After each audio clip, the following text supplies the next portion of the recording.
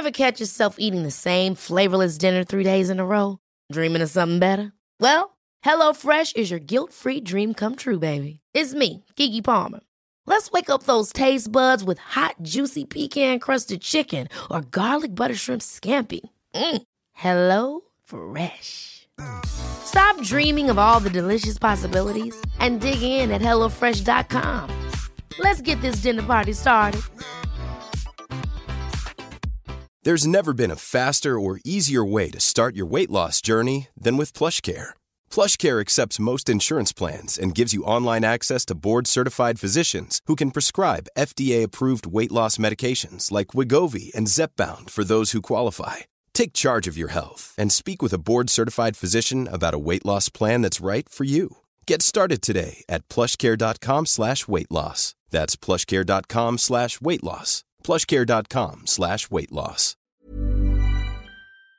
What's going on with you guys? Are you guys good? You know, we've had little tit for tats over things that I'm like questioning because I'm like, okay, maybe I don't know him as well as I thought I did. But it's not only that, it's social media. That can affect relationships. It's affected yours. In the back of my mind, I can't stop thinking about who's leaving this fire emoji to you. I think I'm stressing out because I'm thinking and feeling the worst right now. And I've had past relationships like this, and I don't want to feel that again.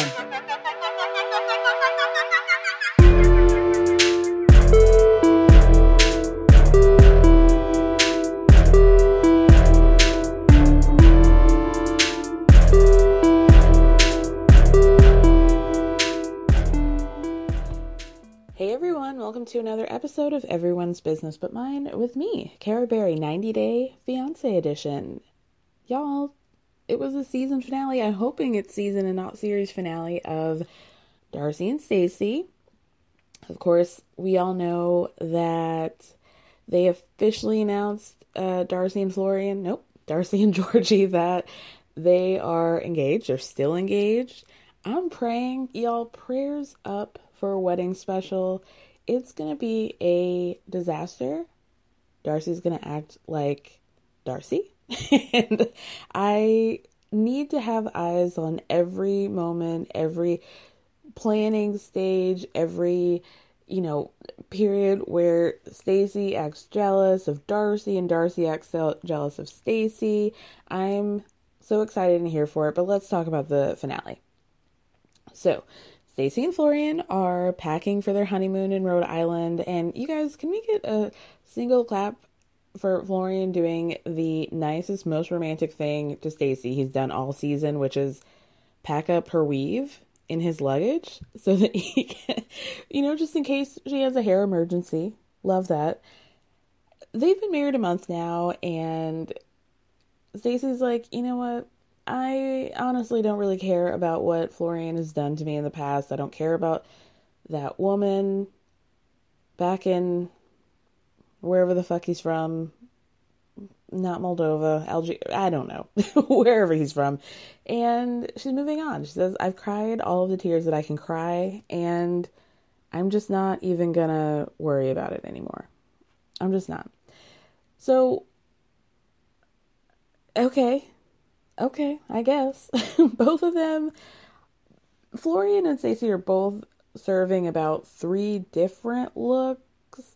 And, I'm always very confused about where these people shop, where, why, but it's a lot of look. So let's just talk about what's happening. Stacey is giving us kind of a signature look. It's like Darcy and Stacey give us one of maybe 3 or 4 vibes, which is all white, blingy, rock leather kind of thing. Or this look that we're seeing is Bret Michaels meets Mary-Kate and Ashley, 2008, the boho era of Mary-Kate and Ashley. So she's giving, that Bret Michaels head wrap to disguise whatever horror national terror is happening under her, under that scarf. I can't even imagine. Cannot imagine what's happening with all the weaves and extensions. And yeah, just a long flowy top. There's a white crop top, not quite sports bra, not quite tube top, but it does seem to have a built-in bra that we see later in the episode. A lot of things are happening here. But you know what? That's our Stacy. Florian, on the other hand, is giving like a hipster. He's got a fedora like way back in the head. And then he's got these like aviator, I don't know if they're glasses or sunglasses because they're clear-ish, but then when the light hits it in a certain way, it's got this like blue reflective film off of it. So you can see his eyes, but there's also like a sheen of blue happening. And then he's got this like tight black, European cut V-neck long sleeve top, which that isn't surprising. What's surprising is what's happening really between his head and the rest of his body. So his neck, it's like I'm not even going to say it's diamond. Come on. It's like moissanite, if it's anything. Chain. It's a thick chain. It's so thick, it's almost like a Ruth Bader Ginsburg collar. And against the black of his shirt, there's just a lot happening. I don't understand. He pulled out all the stops. He's like, this is our last day, couple days of filming. So I'm going to get all my outfits in. You're going to see everything that I've got in the wardrobe, okay? Of course, they can't have their honeymoon in Rhode Island alone. So we know that Darcy and Georgie are going to be joining. Okay. They can't even spend 2 days apart. Part of this is like, okay, I understand this is filming, but you have to like tap into the psyche of the Silva twins. Like, I'm the triplet. I'm a Silva triplet. And I know that a lot of this is just going to be like a ping-ponging back and forth of them celebrating their respective relationships and trying to one-up each other, which is why I watch the show. Like, it's no shade. This is pure entertainment and joy for me. So, of course, Darcy and Stacey are driving separately, and they're kind of going through it because Georgie posted a picture of himself leaning up against Darcy's, Range Rover, and in those like fake Versace pants, and some chick commented with a fire emoji. 45-year-old Darcy is upset because a woman commented with a fire emoji. Granted, this woman is an ex of Georgie's, but this is like a years ago ex. It's not his ex-wife. This is a long time ago. So, Georgie, and I love him for this, is like, you know what? I'm a good-looking guy. She's going to have to get used to the fact that women appreciate what I'm giving. I'm giving you muscle. I'm giving you long, flowy, romance novel Fabio hair. I'm giving you abs. I'm giving, like a fake designer look. I'm giving Georgie has like big, motivational speaker vibes. You know what I mean? Like Instagram motivational speaker. Like, he'll post a picture of himself shirtless and be like, we all have the same 24 hours in the day. Make use of it, as he's posted up on his girlfriend's car because he doesn't have his own, So he basically is just like, he's talked to this girl a year ago. She occasionally comments on his Instagram. It's really not that big of a deal to him. Then we see this very weird scene in which Darcy's like, just because we're twins, I'm, don't get the wrong idea. Like, you're not getting a 2-for-1 special here. Just because you called out Stacey's name the other day. And Georgie starts to laugh and he seems kind of embarrassed. I'm assuming what happened is that he called her the wrong name at the wrong time. He called her Stacey in a sexual moment. Oy. Yikes. I don't know why this came up. There really was no explanation for it. Darcy all of a sudden gets upset about Georgie thinking that there might be a 2-for-1 special. I don't know. I have a lot of questions and I do not need them answered. Don't need to know. Don't want to know. Don't need to know. So they all have dinner. Everything's fine at first. Darcy's a little bit on edge, but, they're making it through. Georgie cooks what looks like a very nice looking meal for everybody, and Darcy ruins it by saying, I'm still mad about this Instagram situation. And you know what, Georgie? I looked at this chick's Instagram, and so you told me that you talked to her a year ago, and I see that she's pregnant. Do you have anything to do with that? And Georgie just starts laughing at this is ridiculous. It's like, I talked to her on Instagram a year ago. I haven't had sex with her in 7 years. So unless she can get pregnant via Instagram, what are we talking about here? So he is just because he's being so flippant about it, and he has every right to be, because this is a ridiculous thing to claim. Darcy and Stacey are going back and forth is that your baby? Is that your baby? Georgie? He's laughing. Darcy gets up from the table, all upset. He clearly doesn't want to get up and follows her. So Stacey follows her. Darcy's crying right by the kitchen island. She's wearing a hat, and she eventually takes the hat off because Stacey's hugging her so tight. And what we see, oh man, under that hat, what a tangled web that weave is. What a disaster. How are these chicks have too much money for their hair to be looking this crazy? I don't know if Connecticut has a low number of qualified hairstylists. That can't be right. Connecticut is a very fine place. I don't understand, do the hairstylists that they have hired, do they hate them? Are they mad at them? What's really going on? Do they just not have any idea of how to maintain their hair? And they try to make it last as long as possible? Is this like a Kim Zolciak situation?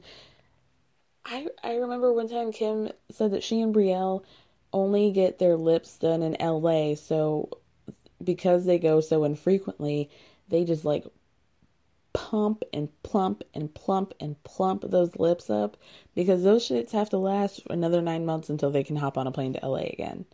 And so that's why you see their lips looking so crazy. Is this what's happening? Is that they're just we can't deal with the maintenance, and so what you get is a hot mess? Sweetie. I imagine the person who has to do hair and makeup for them when they do those sit-down interviews. It must take hours. And they're just you know what? We're just going to put your hair up. We're just going to push it all to the side. Whatever happens in the back is just what happens. Those poor ladies. So Georgie ends up getting up, and he says, I feel like she's trying so hard to create red flags with me, and I've really given her no reason to think that I am not to be trusted or that I've done anything to her at all. And I get it. And so at this point, he starts getting annoyed with her, and it makes total sense. So it's the next day. They all go to the beach, and apparently they got into it later that night, and Darcy thankfully is actually a little bit embarrassed for how she acts. So the next day she's like, you know what? I did apologize to him last night. I'm embarrassed that I did all of this stuff, and I just kind of want to make it, get over it. Georgie's definitely over it. He's over her, and he's like, I'm getting annoyed. I don't know if this is worth it. We keep fighting all the time. We're always getting into it. She's always finding the tiniest little thing to get upset with me about, something that I didn't even do, and it's getting frustrating. So he is not even talking to her while they're at the beach.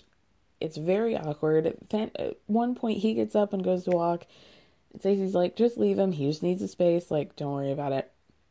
So Florian gets up and they have a conversation down the beach a ways. And he's like, I don't know what to do. Like, I don't know what to do with her. She's always finding every little thing to fight about. And I've, like I said, I've not done anything to make her not trust me.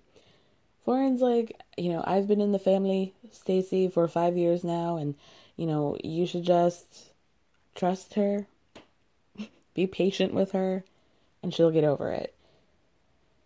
That's just how she is. And Georgie's like, well, do you think that I should, like, propose to her to make it better? Like, And Florian's like, I don't know. Damn right, Georgie. Florian, what? I can't with these people. I can't. Anyway. So Georgie and Darcy end up going on a boat. Her titties are out. She's in this dress. It's like a keyhole dress, but ooh, titties busting. They're sitting on this boat. And she's like, you know what? It really reminds me of the first time that we met down in Miami. And, it was just like so romantic and great. But like, I'm still going to keep my foot on that gas and tell him that, like, I just feel like you're hiding stuff from me. And while this boat is very romantic, it's not going to be enough to make me trust you. What does he need to not trust? Why do you not trust him? Literally, it's just bringing all of her emotional baggage from her last relationships into this one. And those two guys, Jesse and Tom, gave her every reason in the world to not trust them. And now Georgie is the one who has to pay for it. So she keeps creating this whole thing of like, I just don't know how to trust you. What are you going to do? How are you going to prove it to me? And he's like, I am hiding things, but I'm hiding good things. And then he takes the ring out and proposes to her. And by that, I mean, he basically is like, do you want this? She just stares at him, takes his hand and puts it on her titty over her heart. And he's like, do you want to be with me or no? True romance. And she's like, can I trust you? Is this real? And he's like, lady, are we getting married or not, basically? And so he puts the ring on her. Of course, the waterworks begin. And then Darcy talks about how, I've waited my whole life for this. I guess we're supposed to forget that she has been married before, but whatever. And then we get flashbacks to Jesse getting down on one knee, opening a ring box, and telling her that isn't an engagement ring. And Tom opening a ring box at dinner to find out that it's like one of those fucking, commemorative keys from the Harry Potter collection. And, just like flop after flop for her thinking that she's going to get proposed to. And then they pull the rug out from under her, poor thing. Oh my gosh. I guess it's supposed to be a romantic moment. Okay. So then they go back to have dinner with Stacey and Florian, and Darcy's on the moon, and she goes, I think Stacey's really going to be happy that I got engaged on her honeymoon. Yeah, I'm sure she's thrilled. So Darcy breaks the good news to them. And then they both, make this, scrunch up, all those fillers and Botox, just, trying to cry. Stacey gets up and hugs Darcy, and it's like, Darcy, you did it.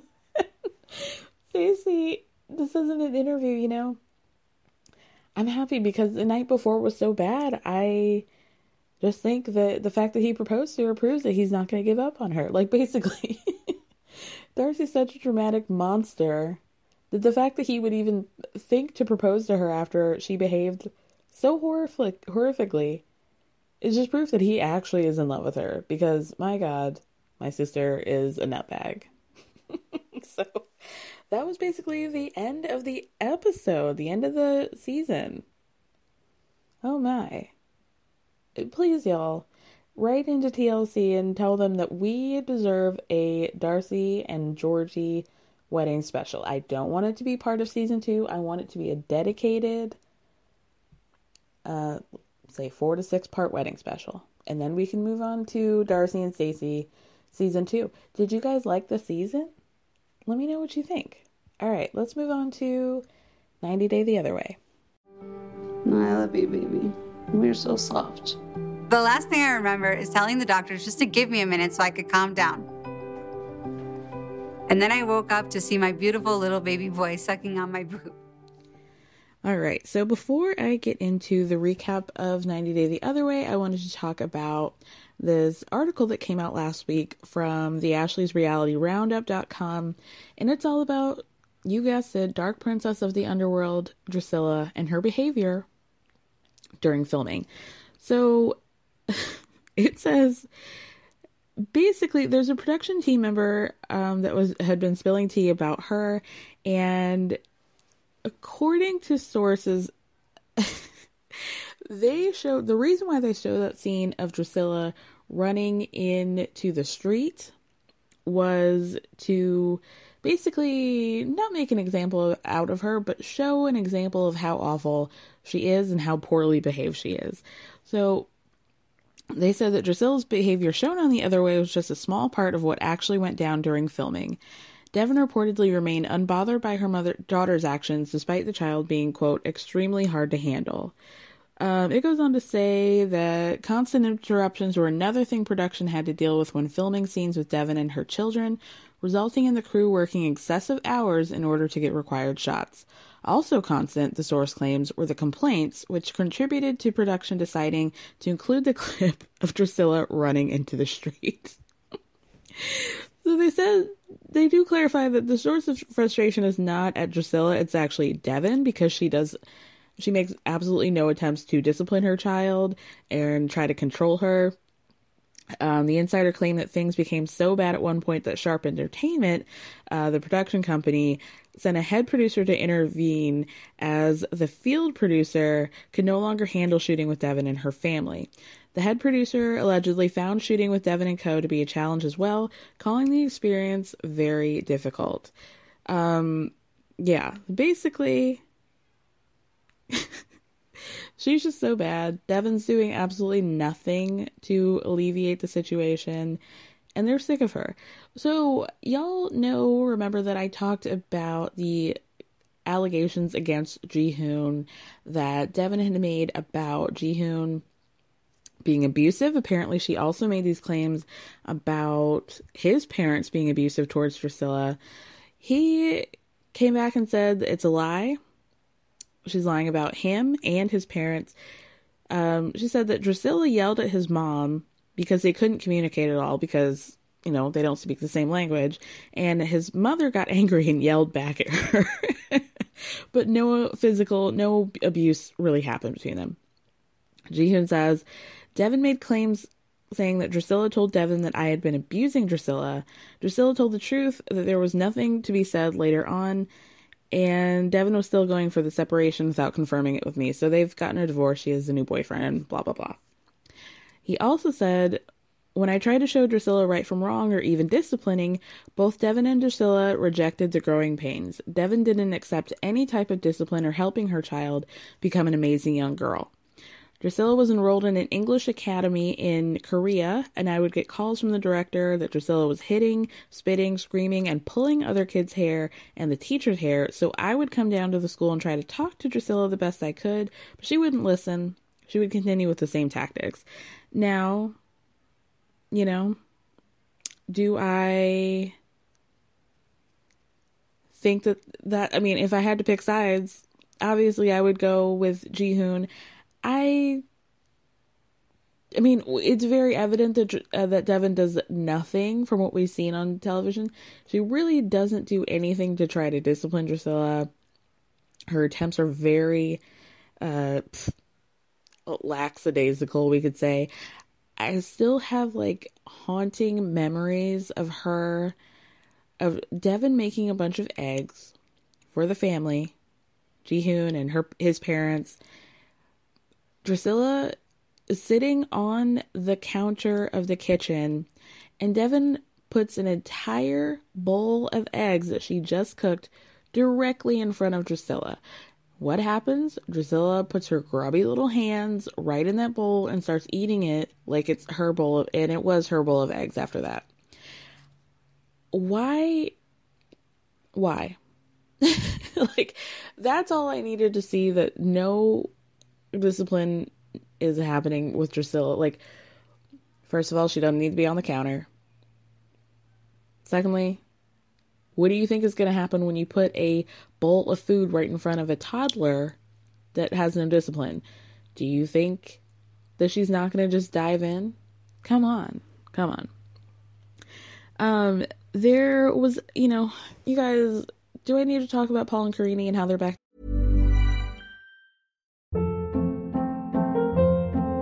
Hold up. What was that? Boring. No flavor. That was as bad as those leftovers you ate all week. Keke Palmer here, and it's time to say hello to something fresh and guilt-free. Hello Fresh. Jazz up dinner with pecan-crusted chicken or garlic butter shrimp scampi. Now that's music to my mouth. Hello Fresh. Let's get this dinner party started. Discover all the delicious possibilities at hellofresh.com. Wow. Nice. Yeah. What you're hearing are the sounds of people everywhere putting on Bombas socks, underwear, and T-shirts made from absurdly soft materials that feel like plush clouds.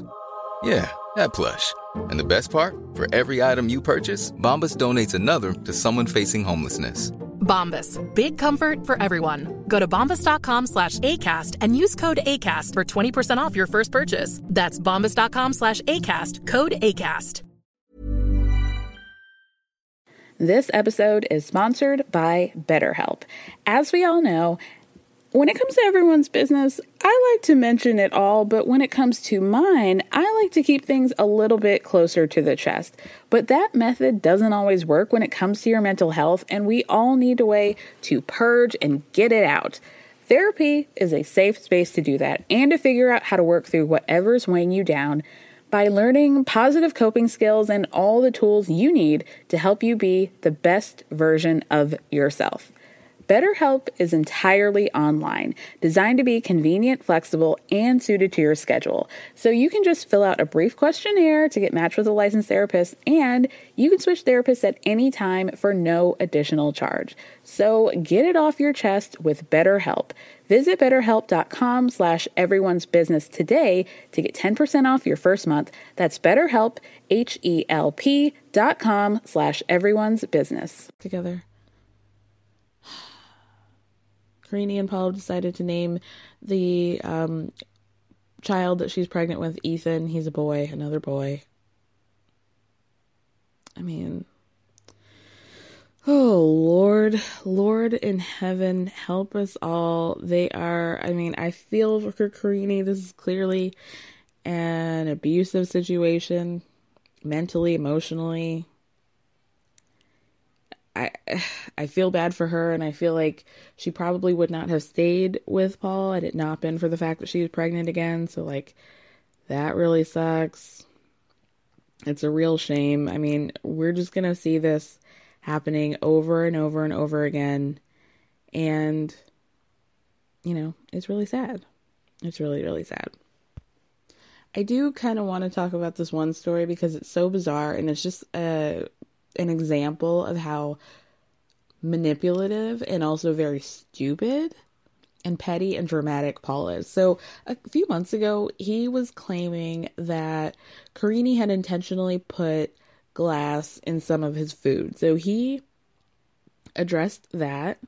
He filed a police report because of this alleged glass incident, but then he went back and explained what happened. He said, "That I should never put on there. She never poisoned my food. Karine never poisoned my food. That never happened. There was an incident, which is why I had concern." Then he says, "There was an incident where we had some Dairy Queen and there's some glass in it and things like that. I don't think she did it. It was concerning to me that it was there. That was it. So I kind of put it out there, meaning you filed a formal police report against your wife.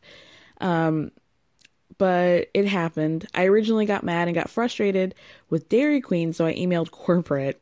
And then a couple days later, I found a broken snow globe. This broken snow globe I had found close by had the same broken glass shards that were in my Dairy Queen ice cream.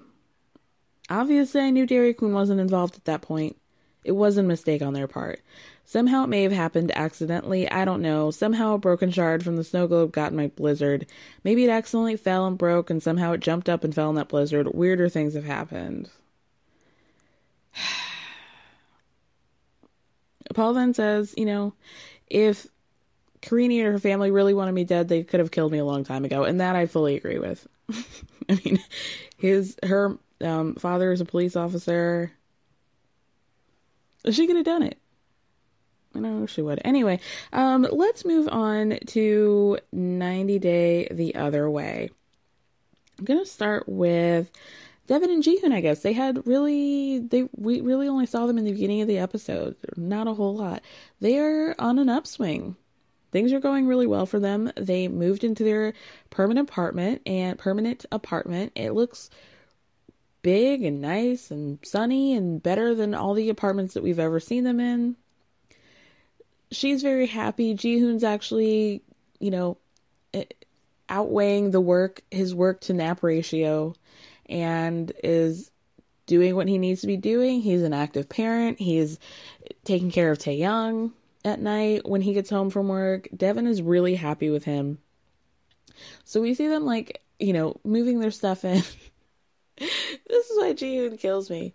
Jihoon cracks me up. So Devin is putting their clothes in the wardrobe, and she's like, you have more clothes than me. He's like, yeah, because I'm a fashionista.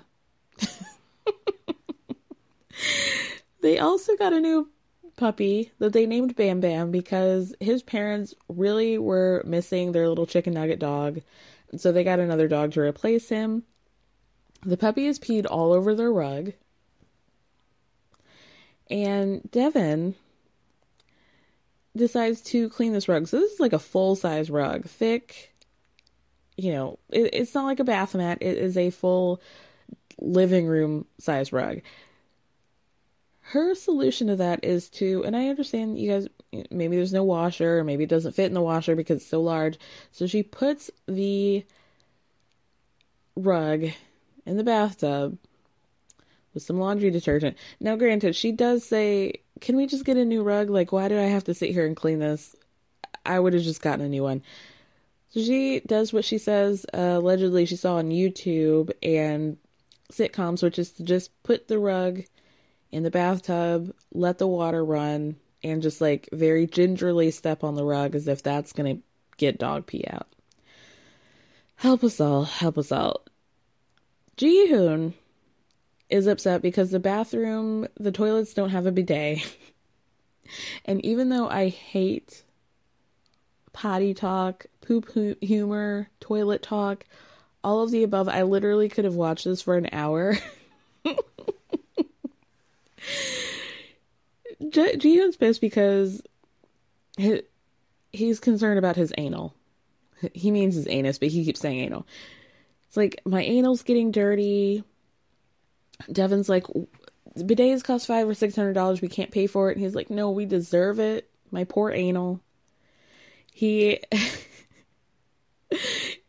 was like, do you always use just toilet paper to clean yourself? She's like, yeah. And Jihoon's like, but don't you scratch your anal? Like, that's disgusting. You're a dirty person. She's like, no, I'm not dirty. He's like, okay, well, let me see your anal. Show me your anal right now. Oh my god. Devin unfortunately changes the subject.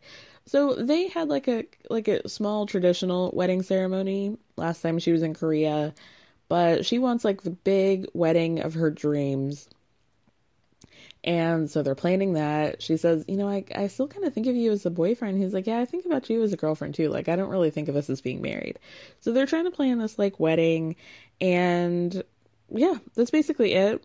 Devin wants Drascilla to be the flower girl. I mean, who knows if she'll eat them all, if those little petals will make it down the aisle, if she'll make it down the aisle, if she's going to run up and, attach herself to the ceiling and then fly off. I don't know. Who's to say? But I guess we'll see. Let's move on. We didn't have any Jenny and Sumit. Let's move on to Binyam and Ariella. So Ariella's in bed waiting for her C-section. Binyam is terrified.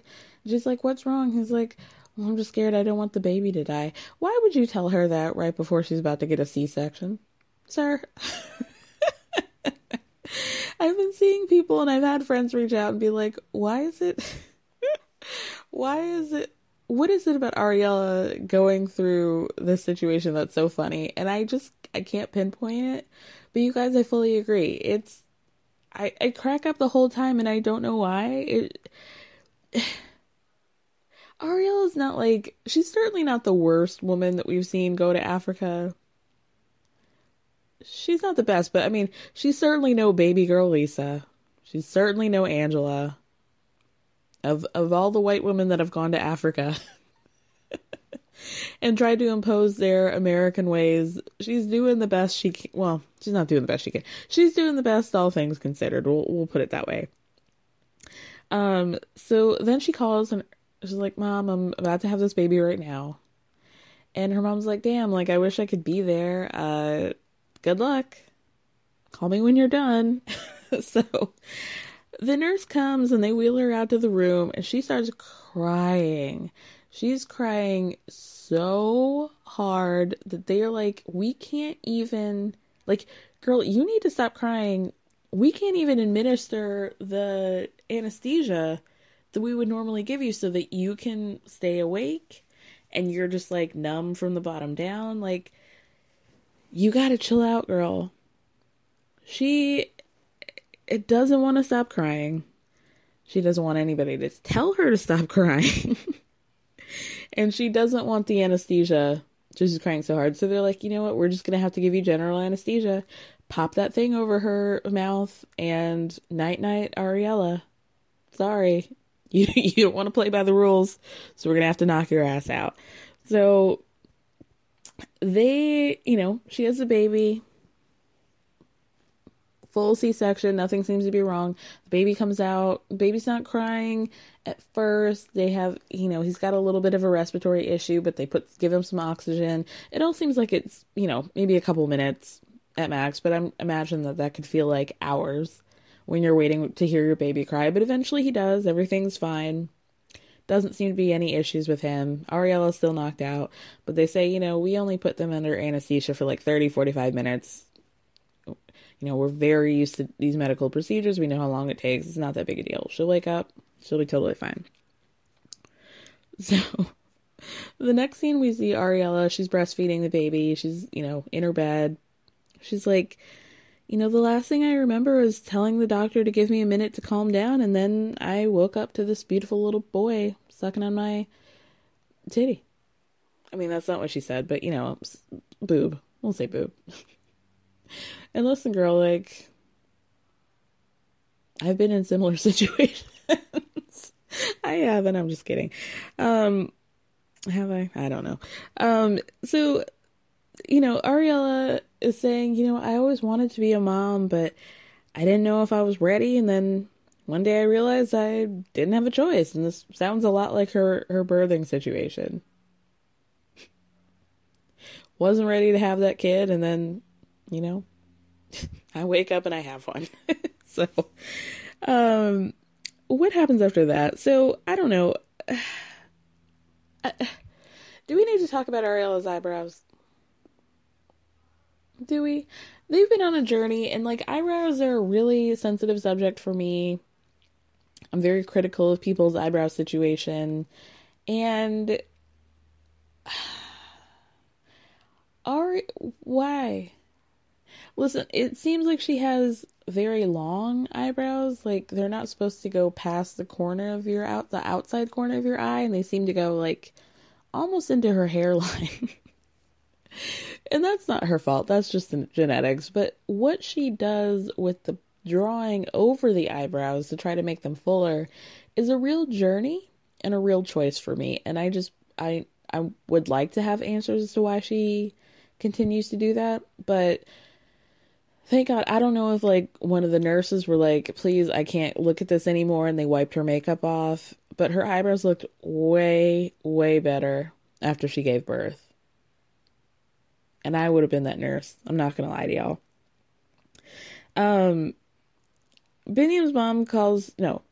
calls Ari's mom, Janice, and tells her about the baby. He goes back into the room, and then Ari gets on the phone with her mom, and she's like, I think I'm gonna come next week. I'm trying to figure out tickets with your dad and stuff. I'll let you know. Call me later. So then Biniam's family shows up, and they're like, oh, what's the name? So Biniam wants to name the kid Gabriel, but Ari doesn't want to name him that because she doesn't want his nickname to be Gabe. She says, I don't want people in America calling him Gabe. She wants to name him Aviel, so his nickname will be Avi. They have not come to terms on what they should name their baby, so they tell us that his nickname for now is Simba. I have questions. I mean, later it seems very evident that Biniam knows about the Lion King, and I know that Simba is Swahili for lion, but I just wish I could have been in the room for that first conversation. I need to know who brought up nicknaming this child Simba, because if it was Ariella, ma'am. If it was Biniam, fine. If it was Ariella, is that the only African name that you've ever heard of? I just have it made me cringe. It made me cringe. Whew, Lord help us all. So his family also wants to know, because they're, Orthodox Christian, if he's going to be baptized or not. And we all saw that baptism conversation where they go to the church and they're talking about possibly converting, which Ariella's like, I'm not. I'm going to remain being Jewish. And the guy was like, well, the baby can't be baptized because he's not suckling from a Christian breast. So that's still very much up in the air. Because her mom hasn't come to Ethiopia, she was supposed to come with like basically all the big items for the baby. So because she had this kid early, her due date wasn't for another 2 weeks. They have to like scramble and go get more baby supplies. So Biniam and his sister go out and they get like, just like a little baby bed, one of those soft beds that has a handle on the side, and bathtub. And he's like, ugh, I'm just like, you could tell he's so worried because he's worried that Ariella's not going to think that this stuff is good enough, which makes me feel bad for him. And he's also really worried because, like, he's concerned that this is going to be like a Runaway Bride situation, part 2. That she's going to cut and run with that son and go back to the States like his first wife. And I feel really, really badly for Biniam because I feel like he's trying. I feel like imposter syndrome is setting in, and he doesn't feel like a good enough person and a good enough partner to her because she acts like he isn't. It just really bums me out. I do want to know, like, why he hasn't tried to communicate with the son his first son. Like, is that intentional on the mother's side that she's, like, cutting off communication with them? Or is it just, like, an out of sight, out of mind situation? I wonder, I'm curious about that. Let's move on to Kenny and Armando, I think. Oh, man. you know what? They came back and gave us the feels, and it was, again, another emotional journey with Kenny and Armando and Princess Hannah. So they spent the night at his family's compound, and then the next day they go to pick up Hannah from school and her cousins, and they go back to the house and they sit Hannah down, and Armando's like, I just wanted to let you know that Kenny and I are engaged. Do you know what that means? And she's like, no. And he's like, well, that means that we're going to get married, and here's this ring that Kenny gave me, and you're not supposed to take it off, and it's like a symbol of your love, and you know that you guys are going to get married. She's like, so how does that make you feel? And she's like, it makes me happy because it means that the three of us can be together forever. Y'all, she's so sweet. Kenny hugs her, and he tells her he loves her, and she says, I love you back. And then Armando asks Hannah what she thinks about having Kenny as a dad, or having two dads, and she's like, well, to be double the love, and we're never going to separate from each other, you guys.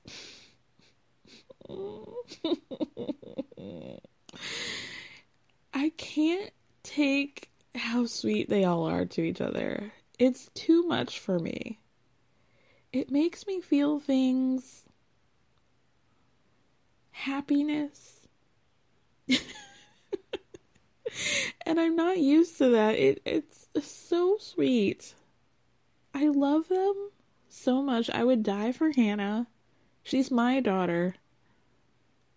And I would give her anything in this world that she desires. She's so cute and so sweet and just so, like, emotionally intelligent.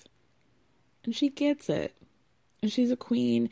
And then they do this new, like, intro with all three of them. And baby girl is, like, living for the camera. She's posed up. She's giving you face. She's giving you side ponytail. And she's giving you life. And I just, like, I am a Hannah stan forever. Okay? So then, there's just, like, a quick, really funny moment where, because Armando has a pet resort that he does with his sister. And so they go and give, however old Truffles is, 20-year-old Truffles a bath. And Armando's like, the dog's actually closer to you in dog years, but she's closer to me in normal years. And Kenny's like, that's not a compliment to me. Oh gosh. So Armando goes to have like a one-on-one talk with his mom, and she's, having a tough time, especially with Hannah. They're not really talking about Kenny. It's really just more about him leaving. And, I've been with you your whole life. I've been with Hannah her whole life. And it's just going to be like a really tough adjustment. And then she says, I feel like Kenny is a good person, and I hope he stays that way, especially for the sake of Hannah. Like, I want her to have a good parent. His family's all really encouraged by the fact that Kenny has kids, especially he has 3 daughters. And they're like, okay, we feel confident that he is dedicated to being a parent, dedicated to be a good father. We like that. It's really working in his favor. So then Armando asked about his dad, and she's like, he has to support you, but he just needs more time. So Armando says, I understand that my dad needs time, but you can tell by his face that he's like a little bit frustrated by the situation, which he has every right to be. It's got to be a hard balance to be like, I am trying to meet my father where he's at and my parents where they're at. But it's also like, this is me.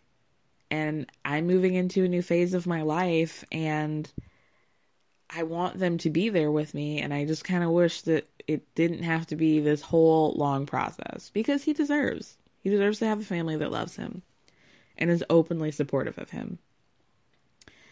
So then they talk about him telling the whole family at once that he was engaged, and she is like, you know what, honestly, I wish you had told me first privately, because we kind of always had this conversation of like, if you have any big news, you talk to me about it first and then tell the whole family. And he is like, honestly, like, I didn't feel like I could do that because I thought that you might talk me out of, you know, telling the whole family.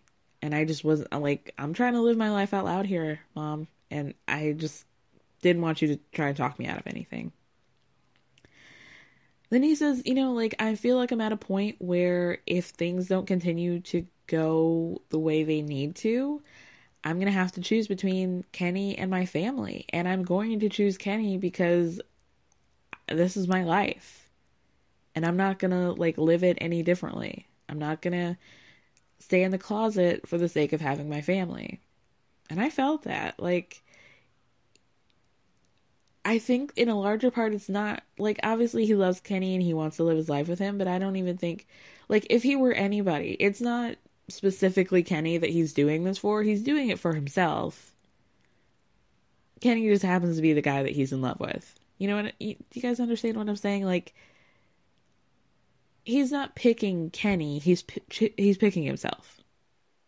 And he's picking the ability to be honest with himself and live his life authentically. So now it's time for them to officially move. They say their final goodbyes, and it's really emotional. Hannah's crying. The nieces that she's grown up with that seem to be around the age, they're all crying and hugging, and his sister's crying, his mom's crying. They're kind of like stalling a little bit to wait for his dad because his dad is somewhere on the compound working. Eventually, thank God, his father comes. He hugs Armando a couple times and says goodbye to Hannah. He shakes Kenny's hand and, you know, they say, I love you. And Armando's really encouraged by this whole situation and is like, that's just, I needed that. I needed him to, like, say goodbye to me because he feels like, you know, it's a larger symbol of, like, his approval or him starting to accept Armando as he is. And I love that. This is like, gosh, I really can't remember a couple in all of 90 Day that has, like, an authentic, I'm rooting for you, we're all rooting for you situation. And I love it. It's a real change. And I really, really like it. And I, like, as much as I love roasting these people for being dumbasses, like, I can't do it with them. They're not giving me any material. And I appreciate it. I really do. But that's going to be short-lived. So, gosh, should we go to Tim and Melissa? Finally some content out of this couple after having to coast on the fact that this man, you know, goes by the name of Cheese Stick to his closest friends for the past 16 episodes. Finally, they give us something to talk about. I'm going to say right off the bat that I'm mostly on Melissa's side, but I feel like Tim made a couple of fair points in terms of the human condition, and you'll see what I'm talking about. So they're in bed, and Tim's like, oh, it's nice to wake up to you, and Melissa's like, it feels good to wake up to you too. This woman has no ability to have, like, deep emotion. And it cracks me up. Not that Tim deserves anything out of her. Like, he deserves this robot that he's getting. But it's funny to me. So, they actually had sex for the first time in months. I think this might have been the first time since she found out that he cheated on her. And she's like, you know, it was awkward at first, but it ended up being really good, as usual. And a producer's like, oh, well, that's really a compliment to Tim. She's like, no, it's a compliment to me. It was mostly because of me. Tim is so hype. He's like, I'm just so excited about getting lucky. He actually says getting lucky. And he's like, but it also means that we're getting closer to each other. Meaning, AKA, it means that she's going to stop fighting with me about this thing that I did. So they go to a park, they take the dogs, and Tim's like, well, how are you feeling about where we are right now at this moment? And they both kind of agree that it's nice to start living like a real life together. And Tim's like, I'm only, maybe I'm in Colombia for a month. And because of that, like if we had issues, I would just kind of sweep it under the rug because I was like, I only have a couple weeks with her. So it's just not worth fighting that whole time. And it's nice that we have like a day-to-day real situation. We can actually work on things and we can actually see what it's like to really be with each other in a real way. And so Melissa has started to introduce the fact that maybe she, spread them legs for somebody else. And she goes, did you see anybody else while we were going through our issues? And he's like, no, but I kind of like, maybe there were a couple of coworkers that I flirted with when I was at work. And she was like, what? I want to know where this man works. Like, doesn't he work in computers? Who are all these people that he's flirting with? Like he's in Grey's Anatomy. Like, what is happening at his workplace? What's going on? Never in my life have I heard about a person flirting. And, this man practically looks like a ghost. How is he finding all these people to flirt with? What's happening in Texas? Ever catch yourself eating the same flavorless dinner 3 days in a row? Dreaming of something better? Well, HelloFresh is your guilt-free dream come true, baby. It's me, Keke Palmer. Let's wake up those taste buds with hot, juicy pecan-crusted chicken or garlic butter shrimp scampi. Hello Fresh. Stop dreaming of all the delicious possibilities and dig in at HelloFresh.com. Let's get this dinner party started. Even when we're on a budget, we still deserve nice things. Quince is a place to scoop up stunning high-end goods for 50 to 80% less than similar brands. They have buttery soft cashmere sweaters starting at $50, luxurious Italian leather bags, and so much more. Plus, Quince only works with factories that use safe, ethical, and responsible manufacturing. Get the high-end goods you'll love without the high price tag with Quince. Go to quince.com/style for free shipping and 365-day returns. Melissa says in an interview, again, that like when she left America after he cheated on her, they didn't have an explicit breakup conversation, but in her words, it was implied that they weren't in a good place, so they just weren't doing well. And she says, I don't think it's fair to expect him to have not seen other people, but the fact that he said that he was flirting with coworkers kind of hit a nerve with me because he cheated on me with a coworker. Completely get it and agree. I don't think that Tim understood what he said to her and how triggering that would have been. And he got really defensive about it. So then he was like, I think it pings to him, like, I wonder why she's asking me. Maybe I should ask her back. So he's like, well, have you flirted with anybody? And she's like, no, but I did see other people. And he wants to know, he was like, why did you just get on to me about flirting when you've been like fully having like kind of relationships with other people while we were on a break? And she's like, well, I was single. And I'm like, fair. So Tim wants to know all the tea. How did you meet? How serious did it get? Did you sleep with this person? And Elisa's like, well, why do you care? Because I'm not sleeping with him anymore. I'm like, well, girl, I mean, of course he cares. Like, does he have the right to care? A little. I mean, I just wondered like how she would have reacted if he was just like, oh, okay. Like I kind of feel like she would have been like, so you don't care at all? You don't care about the fact, I think it's clear that she like wants to piss him off. And I love that she does because he deserves it. But I think to expect him to not be upset, I think it's just unrealistic. It doesn't add up to me.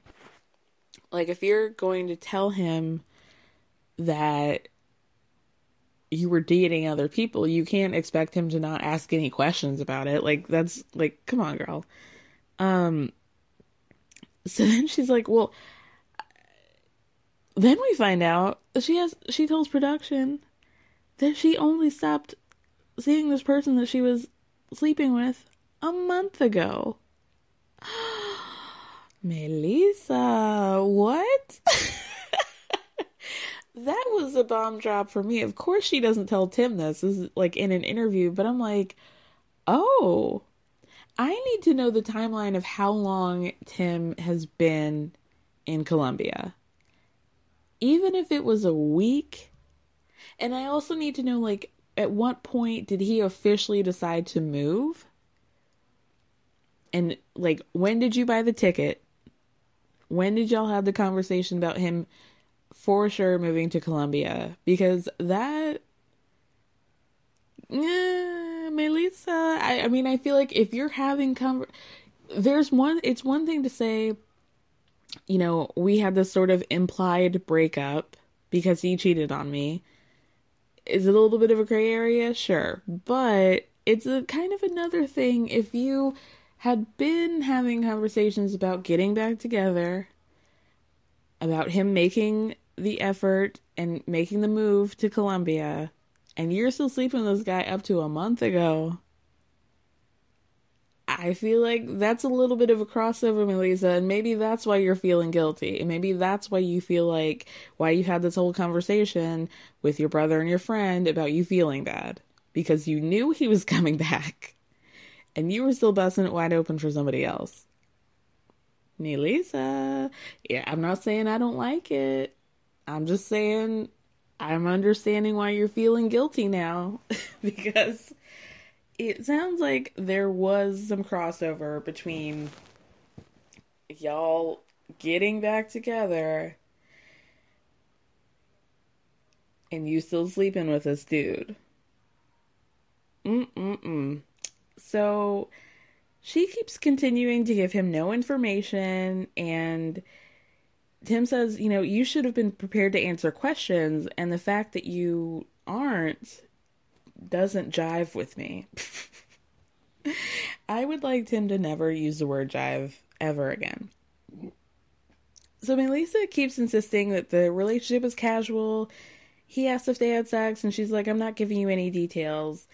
And so Tim's like, no. Did you guys have sex? Because I need to know, like, I need to know if you're out here having sex with other people. And she finally tells him, yes. Multiple times? Yeah.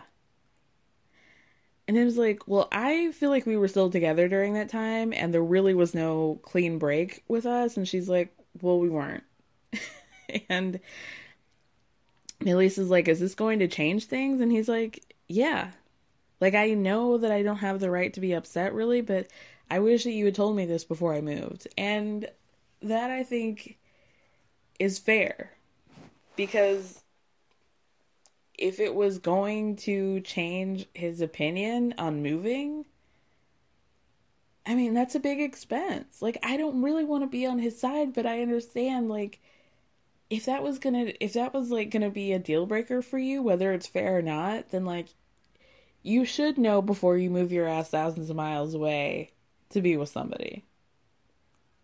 Whether it's right or wrong, he deserved to know. And I think in the back of her mind, she had to know that he would have felt some type of way about that, right? Ooh, juicy. So then we see Tim. He basically is like, he's by himself, and he starts to video chat his therapist. I think her name is Beth Ann. And he's like, you know, we haven't really spoken since she told me about this other guy, so I want to talk to Beth Ann about what happened. So he tells her what happened, and is like, you know, I feel blindsided, and she asks, did that set you back in terms of your resolve in this relationship? And he's like, yeah. And that he doesn't necessarily judge Melissa for doing what she did, but he is hurt. And then he says some dumb shit. He's like, you know what, I kind of feel like it's karma. And like, now I know what it feels like to be hurt. I'm like, okay, well, I mean, this wouldn't have happened if you hadn't cheated on her. So yeah, it is karma. But is it the same feeling as thinking that you're in a stable relationship and finding out that you're not? No, because your relationship was already on shaky ground. So you really shouldn't be surprised that maybe she sought the comfort of another. Tim says, you know, the thing about me is that I really can't guarantee that I'm not going to get upset about this again. And this was like, okay, this is some bullshit. Like, don't equate what you did to her to her having, you know, a sexual relationship with somebody. Come on. That none of this, like, what you should be thinking is that, damn, I'm a dumbass and none of this would have happened if I hadn't done the first thing. You know? You're the cause of your own chaos, cheese stick. So then we get Melissa. She meets up with her mom to talk about everything that went down with Tim, and her mom, Martha, is like fully, obviously, Team Melissa. She's like, fuck that dude. Honestly, I don't even understand why you're still trying to be with this guy, because you don't even feel like you're into it anymore. Melissa, as we know, she stopped saying I love you to Tim after he cheated on her. And he still says it to her, but she's like, you know, even now that he's here, I still feel like there's something that's keeping me from saying it. And I haven't forgiven him, and I need to do it for our relationship and mostly for myself so that I stop having this thing hanging over me. And her mom says, you know what? The ghost of cheating is always going to follow you guys, and you just need to break up with him. She's done. She is officially done. Oh man, let's move on to Brittany and Yazan.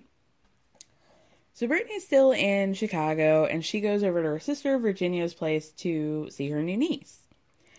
Brittany's still frustrated that she was summoned all the way to Chicago if her paperwork hadn't gone through, and she tells her sister Virginia, God, the dumbass restarts. She's like, you know, what's crazy is that Yazan's parents expect me to be married when I come back, and also for me to give an answer as to whether or not I'm going to convert to Islam or not.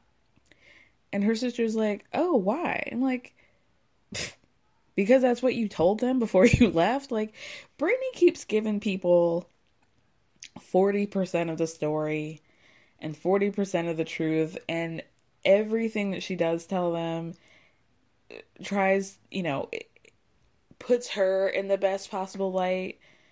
And it's like, you're such a fucking liar, Camille. I can't deal with her. Brittany really, she just be lying. I'm sick of it. But she says, oh, well, they think that because they're old school. And I don't like this. I'm really uncomfortable with the way that she talks about Yazan and his parents and their culture and their traditions and their way of life. Is like, because it doesn't fit you and what you want to do at any given fucking moment of the day, it's like there's something wrong with them. Like, it's really not, it is problematic. I don't like it. There's something like low-key Islamophobic about it. And it's like, don't marry this dude then. Don't marry him.